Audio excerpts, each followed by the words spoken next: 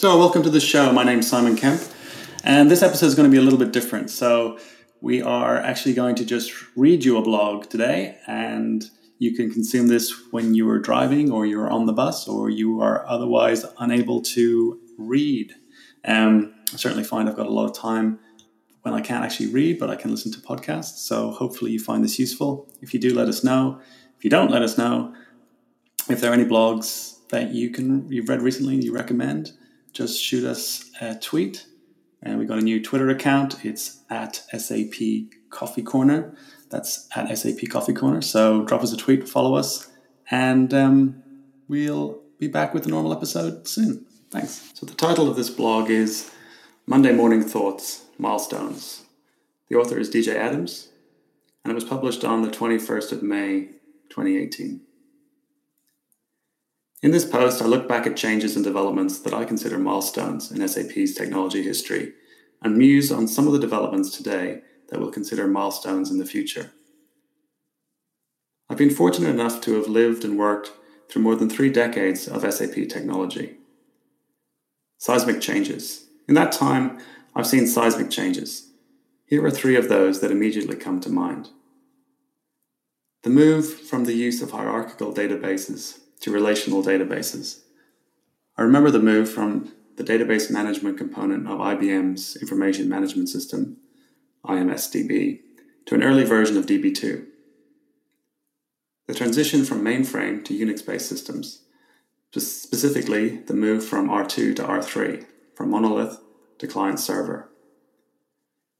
And the introduction of the in-memory columnar store called HANA. All 3 of these events are well-known SAP history and already deserve to be remembered as major changes in the timeline. What did they bring about? Well, initially the move from hierarchical to relational database management systems arguably didn't bring about anything immediately obvious, except for a wave of horror and unease as we wrestled with the new concepts. But it was a move without which SAP could not have progressed as hierarchical systems were fixed firmly in the proprietary world of IBM. The transition from mainframe to Unix-based systems and the move to R3 and the new architecture, which I still call DISP plus work, brought about an agility previously unknown. This architecture still underpins the vast majority of SAP application servers even today. The move to Unix, and initially the proprietary flavors from hardware vendors, AIX, HPUX, Solaris, and so on, led to the eventual availability of R3 on Linux, which I'll come to shortly.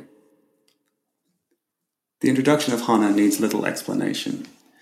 Not only did it allow a rethinking of underlying data storage and performance, and collapse the previously dual concepts of transactional and analytical processing into a singularity, but it also brought about a return to monolith. In a way, the database as an application server. Beyond these particular seismic changes, there are smaller but still hugely significant events that I consider major milestones. Major milestones. Various additions to the general SAP technology set have had huge impacts and effects that are seriously long-term. What makes it perhaps more interesting is that in some cases the significance wasn't immediately clear, or at least the implications weren't equally distributed. Over time, however, people came to understand. There are clearly more major milestones than I could fit into a reasonably sized blog post, so I've picked out a handful that are meaningful to me. Introduction of the ABAP language. I started working on SAP R2 version 4.1D. There was no concept of ABAP. Everything was written in mainframe assembly language. In my case, that meant S370 assembler. Code lived in modules and handled everything from the online transaction processing to the batch processing that was a significant portion of what happened in an R2 installation. A year or 2 into my career, we saw a release of R2 that introduced a report writing language called ABAP. It stood for Allgemeine Berichtsaufbereitungsprozessor, or in English, General Report Preparation Processor, and it started life as a limited set of language elements that you added to your job control language, JCL, to produce classic reports with headers, subtotals, and the like. ABAP matured, as we all know, and is set to be reborn in the cloud form, a glue language that binds people and data as we move towards a cloud-native thinking powered by a whitelisted set of constructs that allows us to use the power of standard data and metadata definitions and integrate the classic with the new. R3 on Linux. One could see Linux as just another Unix flavor alongside the proprietary flavors, some of which I've mentioned earlier. But the porting of R3 to Linux was more significant than that. It was one of the first major investments that SAP made in the open source world. SAP created a Linux lab, and its members contributed improvements to memory management in the Linux kernel so that R3 would run well. Moreover, it opened up the possibilities of mere mortals like us running an SAP system on their own hardware, under their control. Mainframes were beyond reach, but not only that, vendor and hardware-specific Unix systems were prohibitively expensive. Downloadable installation packages for R3 to run on your own homebrew kit? Amazing. The ubiquity of Linux in general is well known, and the fact that one can see Linux as the standard delivery platform for SAP software, including HANA, is just wonderful. The Internet Communication Manager. This one is my personal favorite. Early R3 systems communicated predominantly in a proprietary fashion, with remote function calls, RFCs, being the most common method for real-time system interaction. It was possible to make HTTP calls, but only in a roundabout and limited way, via a small utility program that lived on the operating system level, the invocation of which was managed with the same transaction, SM59, and that was used to manage RFC destinations. Then there was the Internet Transaction Server, groundbreaking technology from a team that included Björn Gerke and Thomas Grassel, that was as useful as it was inventive. A combination of Common Gateway Interface, CGI, backends for the web servers du jour, and a mechanism that connected to the R3 backend and fused with the DIAG protocol stream. Yes, this was the dynamic combination of W-gate and A-gate for the SAP tech historians out there. The result was that transactions that were suddenly available in your web browser. Not only that, but it was possible to call remote function modules via HTTP. But the arrival of the Internet Communication Manager, ICM, essentially a complete and modular HTTP server, grafted onto R3's dispatcher and communicating via memory pipes, was my opinion an event horizon. And I've said so in various talks on the subject in the past too. It opened up the SAP world to the open source world in more ways than anything else, and was one of the ingredients that helped turn SAP inside out and allow the embrace of the outside world. It allowed SAP systems to speak HTTP as client or server, naturally. What we have today in the form of the representational state transfer, REST-informed OData protocol, the amazing utility of HTTP as the lingua franca, nay, the communication dial tone in our everyday architectural constructions and modern developments in the SAP world, are down to the arrival of the ICM and the developer-level Internet Communication Framework. I was so taken with this that I have even created and ran a 2-day course on the ICM and the ICF at Manchester's MAD a few years back. Neo and Cloud Platform. This milestone is almost still too new to think about in terms of being a major one, but I suggest it is exactly that and more. The significance of cloud in SAP's technology directions is impossible to ignore, and the Neo project, SAP's first major foray into the cloud space, has been tremendously important. The SAP Cloud platform that we think of today grew out of what and still is Neo. Yes, of course, there are major new initiatives such as the Cloud Foundry infrastructure and the extensions into Kubernetes. But essentially, Neo was what brought us, developers and architects everywhere, to understand what a hybrid and cloud-native future could look like in the SAP world. Amongst other things, Neo provided us with the core infrastructure that we almost take for granted, some of which is essential and upon which many of the services that we know and love today are built.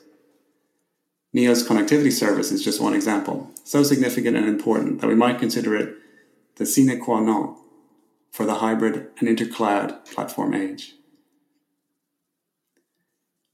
Without Neo and the advent of the SAP Cloud Platform, we wouldn't be looking towards the brave new world of cloud native, nor would we have S/4HANA Cloud. UI5. Of course, this list wouldn't be complete without including one of the key factors in the success of the new SAP and our ability to consider SAP now being a major player in the enterprise user experience UX arena. User interface, UI technologies at SAP have come and gone. Some have stayed and have variously hit or missed the mark in terms of usability, adaptability, and acceptance. A relative newcomer, landing only 6 years ago, UI5 was and is the right technology, the right architecture, and the right UI at the right time. I remember discovering UI5 and writing about it back in 2012. The article's date is incorrect and reflects when I updated it rather than when I first wrote it. SAP UI5, the future direction of SAP UI5 development, and the significance is still valid and fresh today. UI5 and the Fiori design language have not only been key to offering a revolutionary better UX, but they also play an almost unstated and fundamental role in everything that's currently happening in SAP's move to S/4HANA and the cloud. I'd argue that they've been an essential enabler for this move.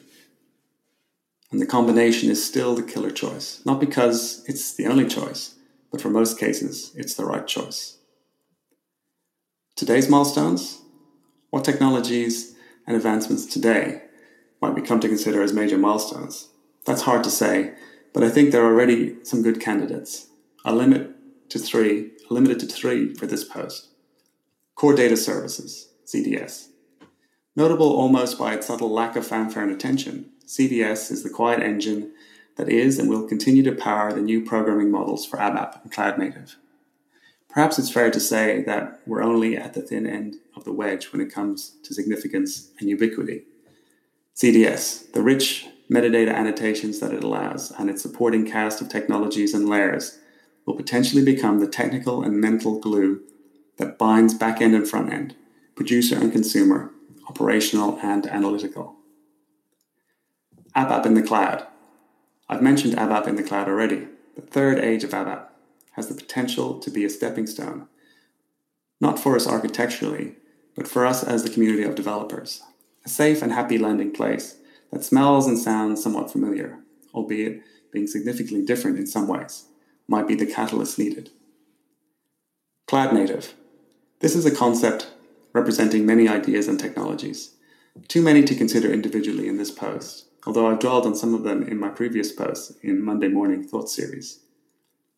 From the new layers in the as-a-service stack, through messaging, event-driven programming, 12-factor app design, and container-based deployments and service management, this is as far from R2 as you can get.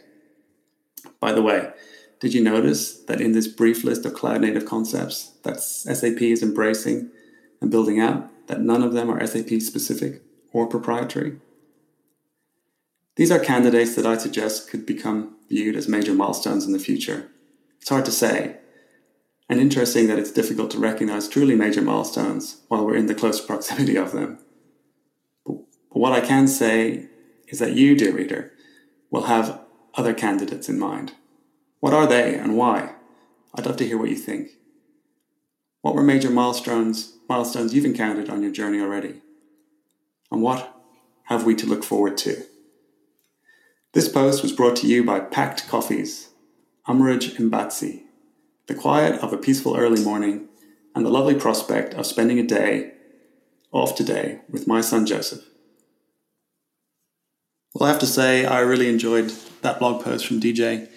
As ever, he's a wealth of knowledge when it comes to SAP, technology, and history.